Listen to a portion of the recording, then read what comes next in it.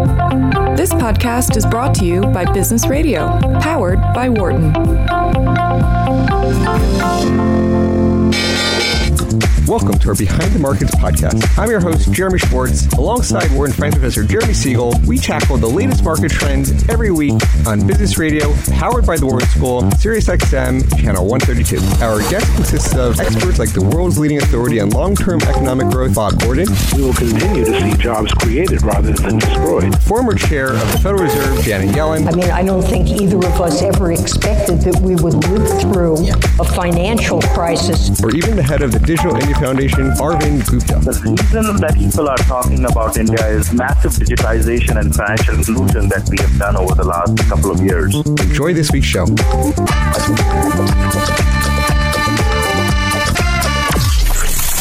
I'm Wes Gray, CEO of Alpha Architect, and I'm sitting in for Jeremy Schwartz today.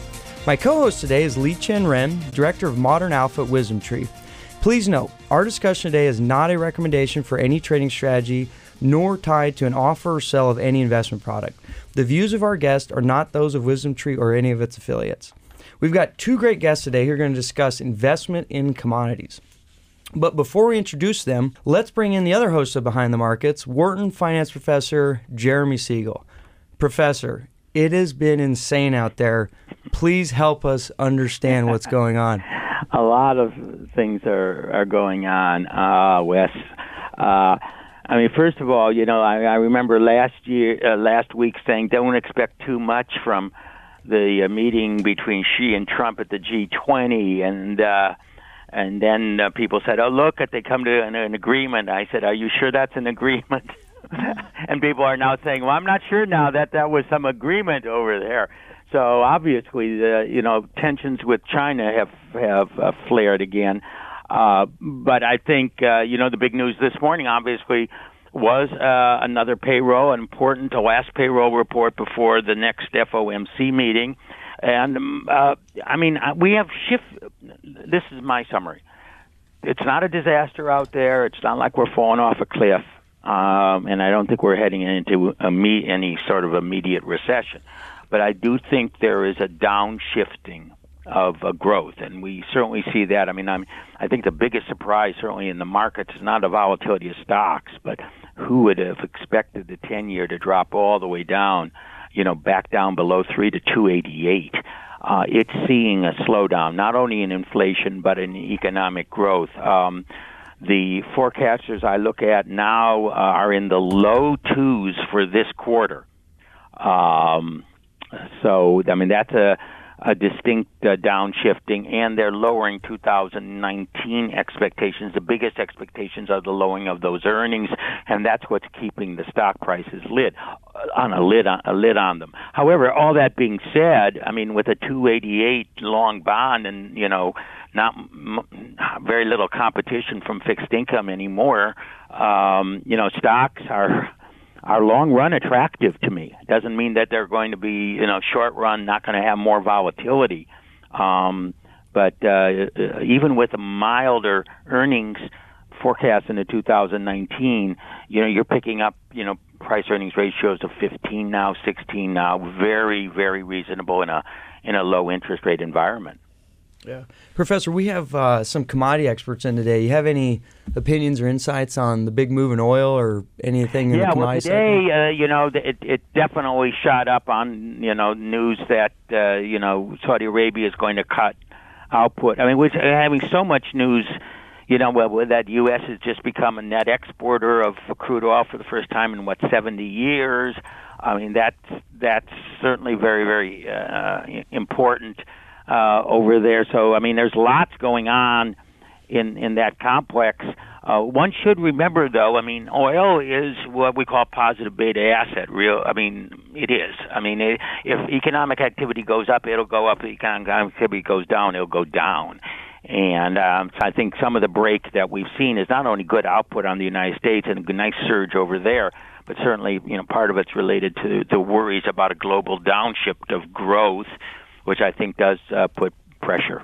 on that. However, I'm not an oil. When people ask me, Jeremy, what do you think the long-term oil price is? I try to say 60 because that's what some experts once told me, looking at everything. And I think if you look at the forward market, you get it around 60. But I hear others that with a slowdown thinking we're going to go below 50. So I mean, it would be really interesting. The people you're interviewing today, whether they think it's going down. Also, gold is getting a little bit of a shine, a little bit of a push upward as Bitcoin continues to disintegrate. Bitcoin down 10% today. Wow. Gold is really, if you want to talk about an alternative, it is the only one. So if you don't like paper money, don't like Bitcoin, I don't. Gold is better than that. Yeah, well, I think it's smart that you don't make predictions on oil. I can't even name or think of any expert who's ever actually been able to predict it. So I think taking the more they think they know, the less good they are. Exactly. One thing we should realize, that crushing decline that we had in 2016 down to below 30 was, a super shocker, and then it bounced all the way back up, and almost hit 80 just 2 months ago. Who predicted this big decline? I think the downshifting of growth plus the big surge of supply that we've seen in the U.S. is probably the two reasons. But could you have predicted that 6-8 weeks ago? Not likely. Yeah, I agree. Well, thank you, Professor. Great insights as always, and have a great weekend. Thank you very much for having me, Wes. You got it. So turn back to the studio here, and as mentioned at the top, we're going to focus on commodities today with our two guests who, fortunately, are not going to make predictions about oil prices or gold prices, I don't think, because we just talk trash about people that do that. But we're still going to get some good insights. And one is here in the studio with us. It's Gitesh. He's a managing director in research at Summerhaven Investment Management, which I'm actually a personal fan of, and I go to their website and read the research, and I've actually learned a lot from Gitesh and his colleagues. And the other one joins us by phone, and that's Nitesh, not to be confused with Gitesh, who's the Director of Research at WisdomTree Europe. We also have, I should mention, probably most importantly, we have Li Chen, who's another PhD. We have 3 PhDs here in the studio today. And she's also, I think, an expert in her own right when it comes to commodities, and she'll be helping me interview Gitesh and Nitesh. So, Gitesh, you mind just tell us a little about how you got into commodity investing and why you find it exciting? Sure. Thanks for having me here. So I actually started working on commodities right out of grad school, and one of the things that attracted me to the asset class was the fact that this is one financial asset that is very closely linked to the basic economy. So, and on top of that, this is, based on our research, this is the oldest alternative asset class. Commodity futures started trading back in 1600s in Japan. So the Dojima Rice Exchange was the first commodity futures that started trading. And commodities have been trading in U.S. since 1860s. So it's a forward-looking market because you bet on what the price is going to be a month, 2 months, 3 months down the line. So a lot of things that you learn in school, you can see it at play in this market. So I've been working on commodity futures, doing research and investing in them for more than a decade now. Wow, impressive. And do we have Nitesh on? I think we do. Nitesh, you might give us a little bit of background on how you got involved in commodities? Yeah. So I'm an economist by training and background. I'd worked in a number of other areas, including structured finance and just as a broad macroeconomist at an investment bank. But I joined a company called ETF Securities about 6 years ago. And ETF Securities is a provider of exchange-traded products, but it started off with commodity-based exchange-traded products. So the company created the world's first gold-backed physically gold-backed exchange-traded product about 13 years ago. And so when I joined this company, naturally commodities ended up being the mainstay of my analysis. And earlier this year, WisdomTree has bought the company ETF Securities. So I'm part of the WisdomTree family, but I'm still one of the sort of the resident experts within the commodity world. I think commodities, just like I share this sort of sentiment as Gitesh, that commodities are truly rooted in some of the world's real fundamentals. So it's easy to translate movements in supply and demand to the underlying commodities, probably with the exception of gold, which operates much more like a foreign exchange, like a currency. And so there's lots of exciting different elements to to commodity investing, and I really enjoy sort of walking our clients through some of the dynamics that they can use to analyze the market. Okay, so hi, this is Li Chen. Gitesh, the question is, when we think about commodities, we think about the oil, the corn in goods. But as an investor, as a investor who really cannot own an oil field or who don't own farms, how do you invest in commodities? And also, just to follow up, is why do you think investing in commodities offers value? Oh, sure. That's a great question. So when I started working on it, my first instinct was, okay, so I'm gonna buy corn and put it in my basement, and somehow I'm supposed to get returns. So usually that's not how it works. There are two primary channels through which you can invest in commodities. You can buy stocks in companies that are what we call natural resource companies. So you can buy an Exxon stock. If you buy an Exxon stock, you have some exposure to oil as a commodity, because they explore the oil, they refine the oil, they sell the oil. So you can buy stocks in mining companies, and you can get some exposure to the commodities that they mine. So that's one way of doing it. You can buy stocks in commodity equities. The other way, a more direct way of investing in commodities, is through commodity futures. So futures, the way it works is that at any given day right now, you can buy oil 1 month out. So you can buy oil for delivery a month down the line. You can buy oil for delivery 2 months down the line. So these are markets that trade where hedgers and speculators and other market participants come and agree on a price where the oil should be. As Professor Siegel was saying, it's trading around 60 long term. So what that means is oil trades out 5-10 years. So you can actually go on exchange and buy oil if you want to. Futures, a lot of investors, small investors, cannot access futures market, but there are products that actually buy futures for you.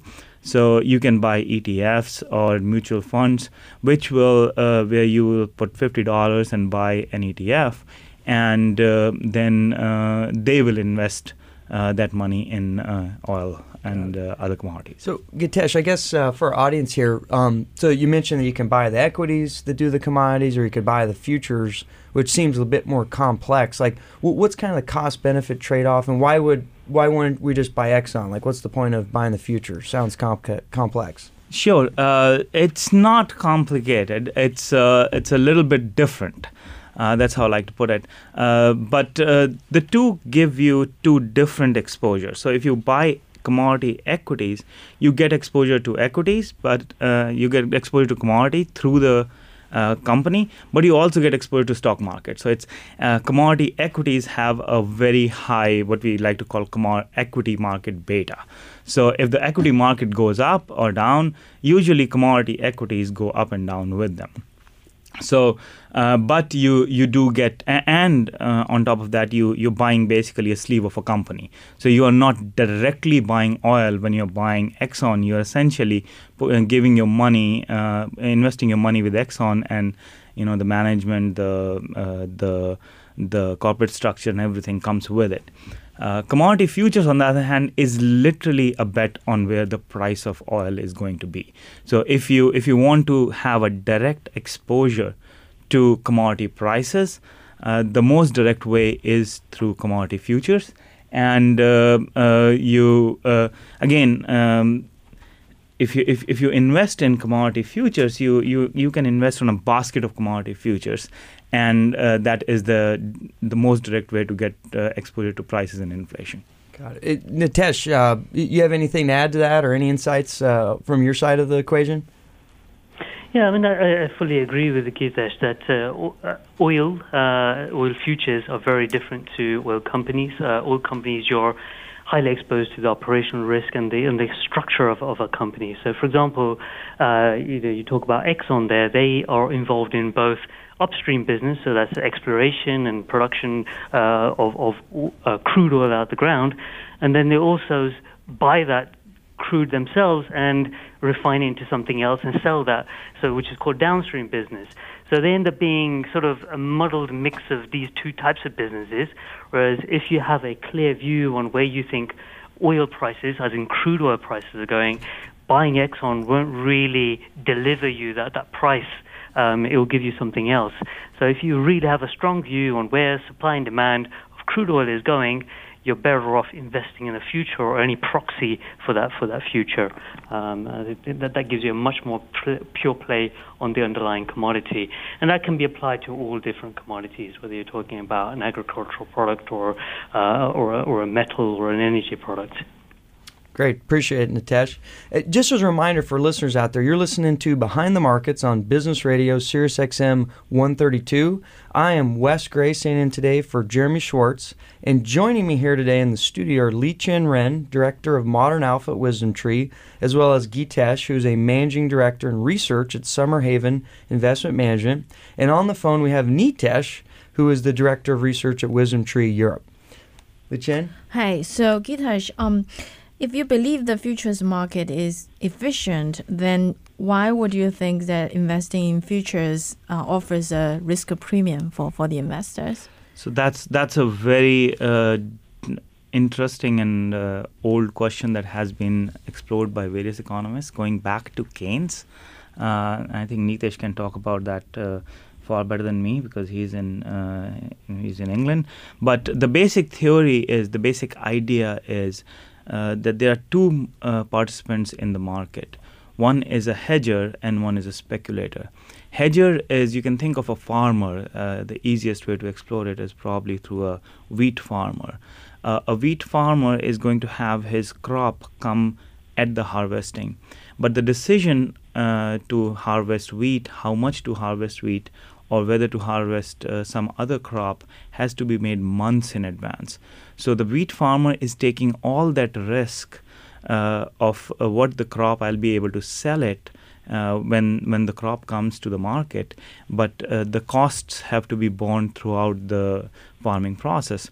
So what the farmer in our example would do is it will go out in the market, look at the price of wheat at the time of harvest, and say, okay, so I can sell forward or I can use the futures market to basically lock in a price of wheat, and then I can decide on how much to produce, what to produce, and stuff like that.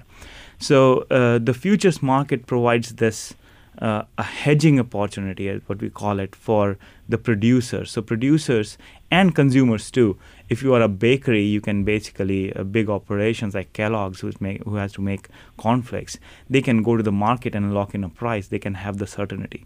So for both producers and consumers, they can go to this futures market and hedge the price uncertainty. Speculators are on the other side of that trade. They provide this price insurance.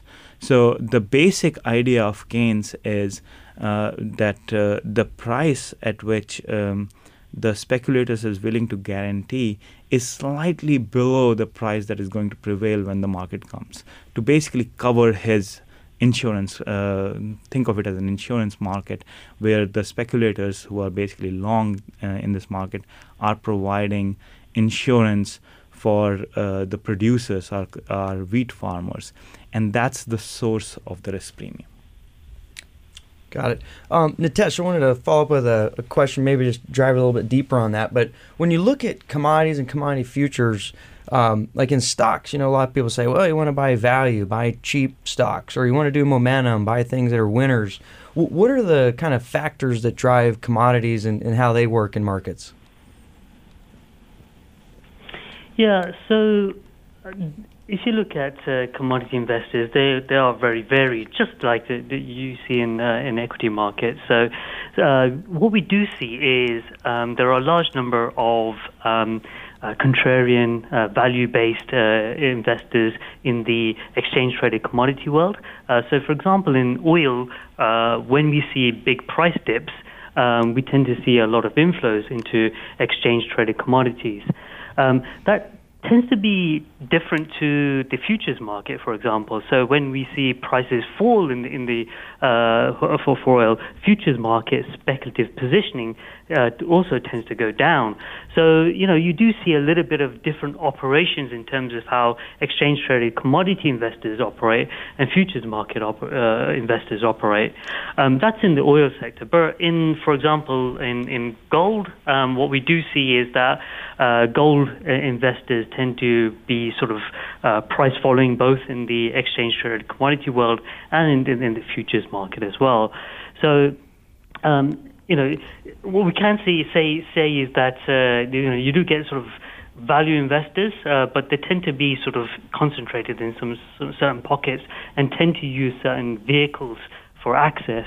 But then you also see momentum-driven investors as well, but then they tend to be quite similar across their sort of their vehicle of access choices. Gotcha. Appreciate it. And then, Gitesh, another thing that's unique, I think, to futures is the concept of roll yield that goes beyond like value and momentum. You mind explain to the audience what roll yield is and why it's important in futures? So the idea of roll yield is from an accounting background. So essentially the idea is that you look at the futures curve and you look at the shape of the curve.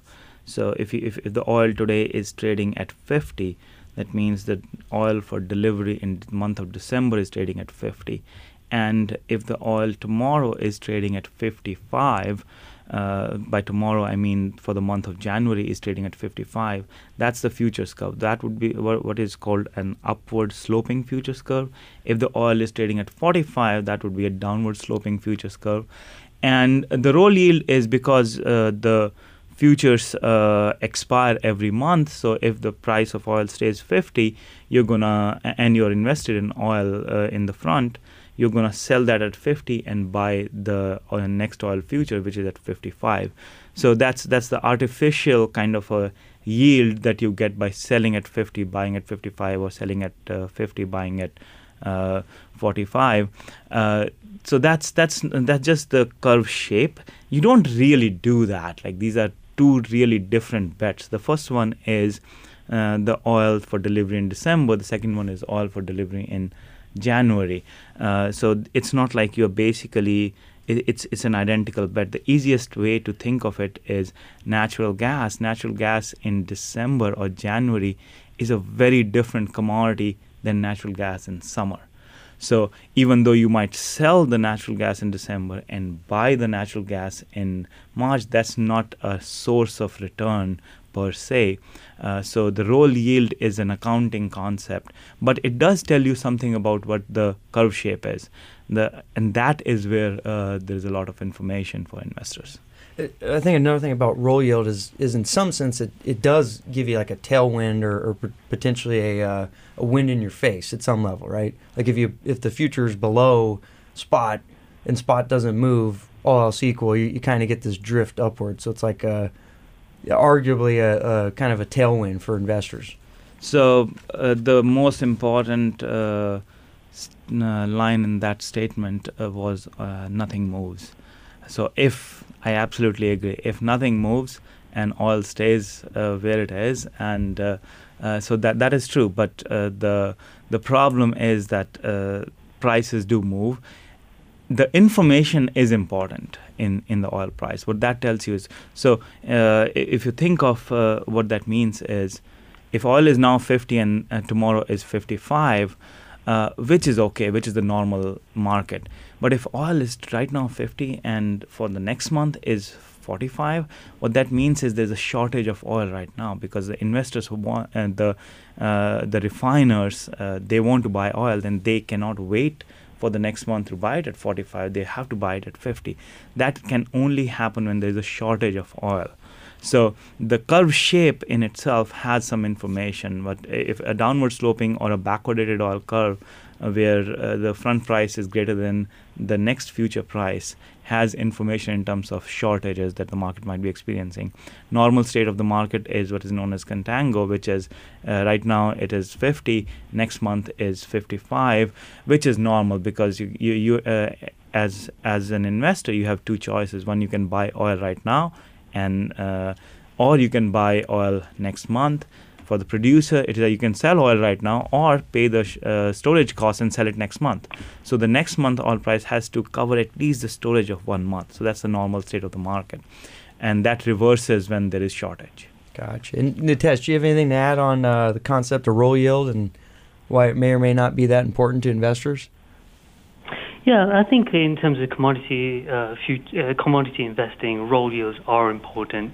So, for example, if you're trying to access commodities through a product that tracks, say, front-month futures, if you want to remain constantly exposed to that front-month future, you have to think about what happens when the current contract expires. So you are, although Gita said, it is it's sort of an accounting concept, but from a practical standpoint, if you want to always remain exposed to that front-month future, there is that roll cost or a benefit that you're going to gain through the index that you're accessing this from. So if you look at any commodity-based exchange-traded product that's not physically packed, so it's accessing it through the futures market, you will see some sort of roll yield embedded into the product that's calculated by the index agent. And sometimes those rolls can be quite large, and you do see, say, for example, in the energy markets, roll yields tending to be quite large. In metal markets, they tend to be a lot lower, and it tends to be less of a consideration for investors. But to put it into context, back in October this year, we had very strong positive roll yields in oil markets. So the curve was in backwardation, and so the market was feeling that getting access to oil immediately was more important. That's why prices in the near term are very high. And so investors in oil indices that were tracking futures were seeing a lot of benefit from that backwardation.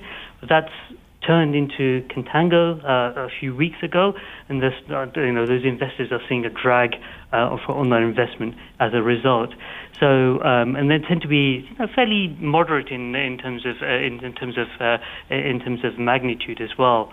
So even though an investor may see the spot price say move up 10% as a result of these rolls, they may see movement of only 5 to 7%, for example, depending on how strong the roll yields are. Got it. Appreciate it. And just to follow up on that, one of the biggest questions I always get, I'll use my dad example, is they see oil go up like 10%, but the oil fund they bought, which owns the futures, only goes up 5%, and they're like, what the heck's going on? So, and that's all about roll yield, and make sure we understand that. Before we dive back in this conversation, Nitesh, I know there's a lot of action in oil today. You mind explain to the audience what's going on and why? Yeah, so it's been a very volatile period for oil over the last few weeks, and really today is sort of come to sort of a conclusion of what's happening. So the OPEC group, which is a cartel of producers that produce about a third of global output of oil, they've been in meetings over the last couple of days to decide on their production levels. So we've gone through a period where oil has been in oversupply, largely as a result of the U.S. producing so much oil, but also within this OPEC group, that there's been a ramp-up in production in recent months because they wanted to compensate for potential decline in supply from countries like Iran. So coming into this meeting, the expectation from OPEC was that they would cut by some amount, but given U.S. President Trump's insistence on the group not cutting, there was a lot of market speculation that the group won't cut by anywhere near as much as required. that led to weakness in prices over the past few days. But in a very sort of late announcement today, when the OPEC group met a bunch of its partners that it operates with outside of its group, they decided to cut production by 1.2 million barrels per day, which is a little bit more than many market participants had expected. And they announced that they're going to sort of formalize its relationship with some of these non-OPEC partners a bit more. So they'll try to institutionalize this relationship that they've had with non-OPEC countries. And that's been quite positive for the market. That ensures that this infrastructure that this group has set up could last for a bit longer and absorb some of the market excess in terms of supply. So prices have rallied upwards close to 5% today. Thank you, Nitesh. So, Gitesh, what do you think? Like, what does your model is thinking about? The line that I really like is that commodity markets are very easy to time, as easy as the equity markets. And we all know how easy it is to time equity markets, so you can take it from there. But forecasting is a very tricky business, and what you need to see is, as Nitesh was mentioning, the supply and demand. Obviously, a supply cut has a serious impact. So in the case of oil, it's the OPEC production cut, and in the case of oil, it's also the shale revolution. We are living through the last 10 years of enormous supplies that have come online that were not earlier online. The oil was not usable. And you can think of in other commodities like, there's a swine flu, and hogs suddenly go up, and that's again a supply factor. What we like to see in our models is what we call the stock of the commodity. And the basic idea is that if there is a lot of commodity above ground, or there's a lot of corn in the silos, and if there is a bad corn crop, you have the stocks to take care of the demand. If the stocks are low and then you get a shock, then the price moves violently. So one of the recent examples that we have seen is first 2 weeks of November, natural gas actually went up 40%, and that's another example. Stocks were lower than expected, and then there was a cold front that moved into Northeast. And everybody was like, there's not going to be enough natural gas. Probably people made the assessment early on, and the price rallied. I don't know if that is going to continue or not, but the fundamentals of supply and demand and how much inventory levels, how much stocks are there of a commodity, they go a long way in understanding where the price might go. Okay, so just to follow up, it's been a little bit kind of terrible decade. I hate to use this word for commodity, but what's up, and what do you think, what happened, and what's, the view going forward? Yeah, so commodities have had a downward spiral for almost 10 years now. And the easiest way to understand is to look at inflation expectations, not just inflation, the expectation of where the inflation is going to be. And investors can look at break-even inflation, that is the difference between the TIPS rate and the nominal and the real bond rate. And what you see is inflation's the expectation was around 3%, and inflation has consistently come, that was around 2011, and inflation has consistently come below that expectation. So we have lived through a decade where consistently there has been what in our jargon we like to call negative shocks. So you expect 3% inflation, turns out to be 230.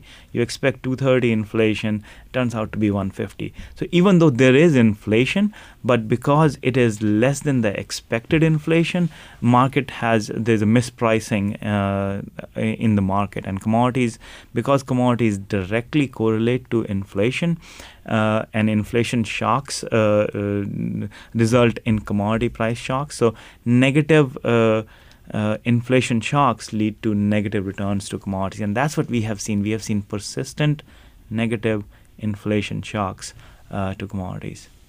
So, Gitesh, I like that theory. I guess an opposing theory, and I'll direct us to Nitesh because he arguably might have been on the receiving ends of causing this. But a lot of people argue that the reason commodities have stunk it up so bad is there's too many products out there, too much capital moving in the markets, too many people making ETFs on these things. So, Nitesh, what's your opinion on the so-called financialization of commodities and that killing the commodity boom? Yeah, I mean, I have a hard time believing that it's financialization that killed commodities. I think we need to sort of step back and put everything into historical perspective. We saw a very strong boom in commodity prices, mainly as a result of China becoming integrated into the world economy. So that sort of happened late 90s and into the early 2000s before the financial crisis. That was extremely large demand shock, positive demand shock, that pulled up demand from everything from agricultural products to energy to metals. But shortly after that, with lags, you start to see a supply response. So it's hard to get demand and supply to move up exactly in tandem, but we're living sort of in the aftermath of the supply response. At the same time, China is no longer growing at the same extent it was back in the turn of the century. So we're seeing a slightly softer demand. And I'm saying softer. It's not like China is is not growing anymore. It's just growing at a lower level, and we've seen a supply response.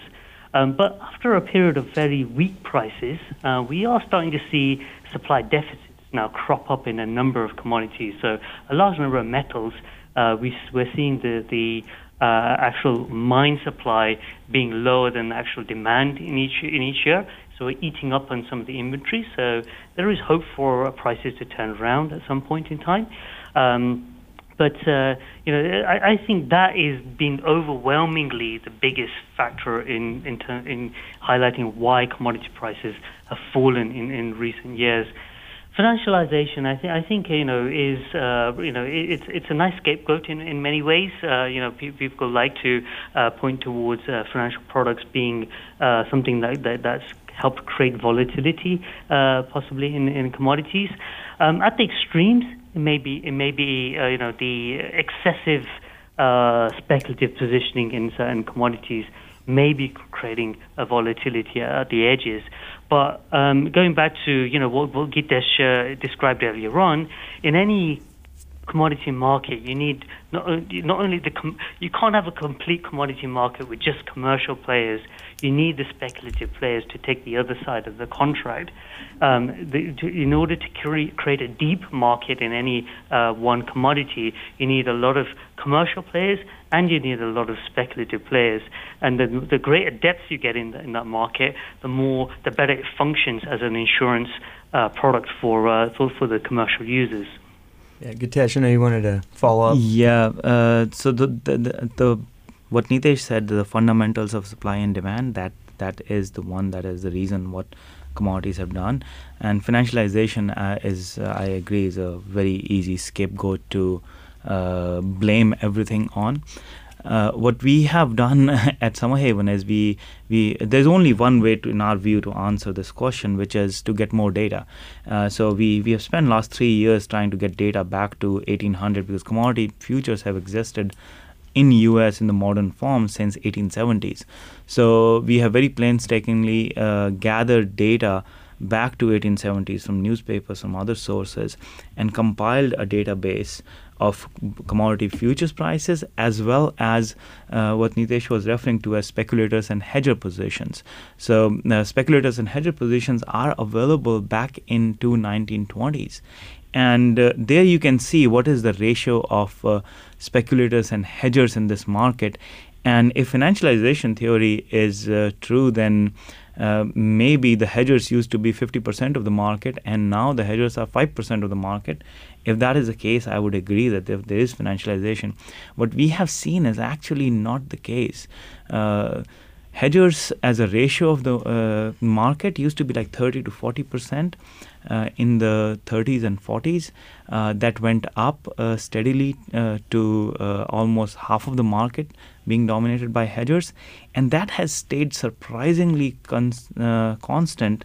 Around 50% of the market is dominated by hedgers for the last 40 years. And even though a lot of money has come in, hedgers have come in this almost a similar ratio. So the way I like to see it is, yes, there is money that is flowing into market from the speculator side, but because new hedgers are showing up, there is latent hedging demand. So there are people who want to hedge in this market, and there aren't enough speculators. Now there are speculators showing up, and they are able to hedge. So the ratio of hedgers to speculators has been pretty consistent and at an equilibrium in the market. So fair statement is the financialization hypothesis is probably wrong. I agree with that. This is not the first time commodities have gone down. Yep. This will not be the last time commodities go down. Gotcha. In the recent history, when the commodities went down was 1980s, where they had a similar, almost a decade of decline in commodity futures returns, and that was also declining inflation in the Carter era. Great. So I just want to remind you that you're listening to Behind the Markets on SiriusXM 132. If you have any questions about investing commodities or anything else we've talked about, we've got experts in the studio here, so feel free to call us at 1-844-WHARTON. That's 1-844-942-7866.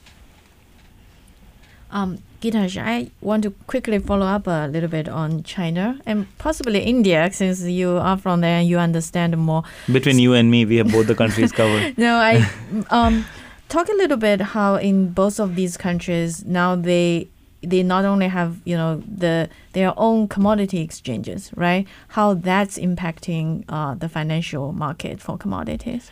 So the price discovery is happening. So I can talk a little bit more about India, and I think you can fill about China. But if I say something wrong, you correct me. So the basic function of the market, where the hedgers and speculators meet and come up with a price, that is happening in the local market. So Indian market, there's a vibrant market in jeera, which is a spice, or pulses, which is stuff that people have not heard of, chana. These are big crops. India does have 1.2 billion people. Most of them are eating a lot of vegetables and pulses. So there is a lot of demand for this market, for the local market. And these exchanges have come up. They have the volume. They are very successful. Similar to China, China has a lot of unique commodities that they trade. Along with copper and stuff which is traded outside. The issue, however, in both the countries is the foreign investors cannot access those markets. So while these markets are there, they are growing, and we are watching them for both from the point of view of looking at the prices and development of the market. But for the non-Indian investors, Indian market is closed, and I believe, correct me if I'm wrong, for the non-Chinese investors, the Chinese futures market is closed. Yeah, I think China is still, a lot of regulations are kind of still murky. There may be some ways you can, through some local partner, if you have a subsidiary in the direct local, then you can still trade. Mm-hmm. Yeah. Nitesh, I wanted to direct something to you related to commodities. Like, I'm sitting here, I got a portfolio. How do I think about investing in commodities? Is this a good idea for everyone? Only if you have an opinion on inflation, or how does one think about using commodities in a portfolio? Yeah, you can think about it in a variety of ways. So if you have a high conviction view on a certain commodity, obviously that could be useful for tactical purposes. But if you're not particularly an expert in the area, commodities may act as a very useful diversifier for your portfolio. Commodities tend to have a relatively low correlation with equities and bonds. So, as we all know, anything with low correlation tends to be useful as an additional item in a portfolio. It tends to enhance your Sharpe ratios when including something with low correlation, especially in times when prices are rising. But if you look at the commodity complex, you have a large variety of different components within that. You have things like precious metals dominated by gold, which are a fairly defensive product. So you typically tend to find that gold prices go down when the economy is doing well, and by extension, when the economy is doing well, you tend to see equity prices doing quite well. So having something that does the opposite is quite useful. So if you do experience an equity market shock, you could see the gold component of your commodity portfolio perform and act as a bit of a hedge towards that. Other parts of the commodity complex tend to be quite strongly related to economic and inflationary impacts. So thinking about energy and agricultural products, they tend to be very correlated with fuel and food products. And if you think about inflation at the headline level, there are two big components of an inflation index, and having a little bit of commodity exposure tends to be a very good hedge towards inflation. And when thinking about adding a commodity to your portfolio, there are various ways in which you can do that. So you can think about buying a whole basket of commodities that have exposure across the full sort of commodity landscape, or you could, if you have a sector view, you could sort of narrow down your commodity loadings into your portfolio. For example, if you have a very negative view on energy, but you still remain quite constructive elsewhere, you can pick and choose components. In addition, there are a variety of products out there that can do something more interesting in terms of, for example, if you want to minimize the drag on your portfolio from negative roll yields, there are products out there that can help position yourself on the curve in a very dynamic way to minimize on the drag from contango, but optimize on the benefits from backwardation as well. So, the commodity markets have come a long way over the past couple of decades, and exchange traded products offer a very easy way to access this market. So, Gitesh, this is a little bit like asking the barber if I need a haircut, but what's your opinions on commodities and their usefulness in a portfolio? So, I would like to echo what Nitesh said. One, at the portfolio level, it's diversification. There are different reasons why commodities have returns. Commodities correlate to inflation very well, so they produce return at different stages of business cycle. So they go very well if you want to provide a little bit of inflation hedge or a little bit of diversification to your equity basket. What is also important is, unless you have a view on individual commodities, as a normal investor, you probably want to invest in diversified commodities. Individual commodities can be highly volatile, and oil is a classic example. As we were seeing, it was 80, then it was 50, and now it is 5% up today. So individual commodities on their own, because of the news and because of the fundamentals, can be very highly volatile. When you put it as a basket, you still get all the inflation properties, you don't get these individual commodity shocks. And the best way to think of it is natural gas and lean hogs really don't have a reason to go up or down at the same time unless everybody is barbecuing. So there is no reason for these things to move together. Thank you, Gitash. We cannot go without the factors question, right? Yep. Since that's all we work on. So when I think about equity, typical value, momentum, quality. Now, what's the categories or, what are the factors in commodity? So basic factor is, as Nitesh mentioned, was you got to look at supply and demand. And when you look at those, what is left after that is the inventory level. That's what we call in the business residual. So the inventories or the stock of a commodity is the fundamental factor. Now you can get to that factor through different things that you observe. So you don't observe sugar inventory. You don't know how much sugar is out there. That information will be available to you a year down the line. By that time, it will be useless. But you can observe it in different things that in the prices. So what happens when the stock is low? When the stock is low, price shoots up. So that points to momentum. So the momentum factor for different reasons than equities and other asset classes does work in here.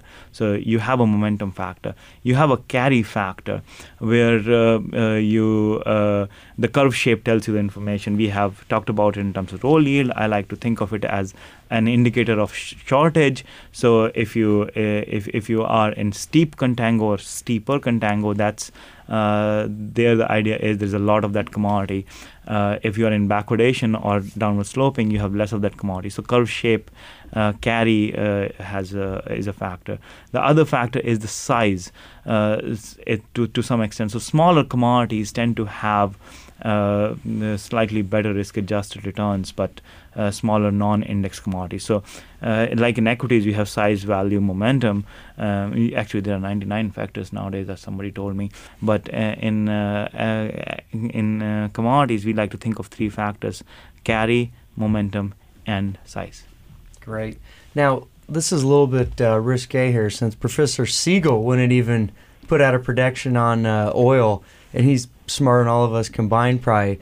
I got to ask around the group here. First, we'll start with you, Nitesh. But a year from now, what is oil trading at? Yeah, it is a dangerous job, but it ends up being part of my job because my client's one of you, so I'm willing to offer one. I tend to hedge myself by being a little bit range bound. So in terms of Brent, I think that it could be anywhere between $70 and $80 a barrel. And if you want to pinpoint, I'll just take the middle of that. And the reasons behind that is that yes, while we've gone through a period of oversupply, with the U.S. providing most of that new supply. Today's cuts by OPEC start to absorb at least some of the excesses and bring the market closer to balance. But on top of that, the oil markets globally outside of the U.S. has been underinvesting in capital expenditure. So while some countries have experienced some increases in supply over the last few months, that can only be temporary.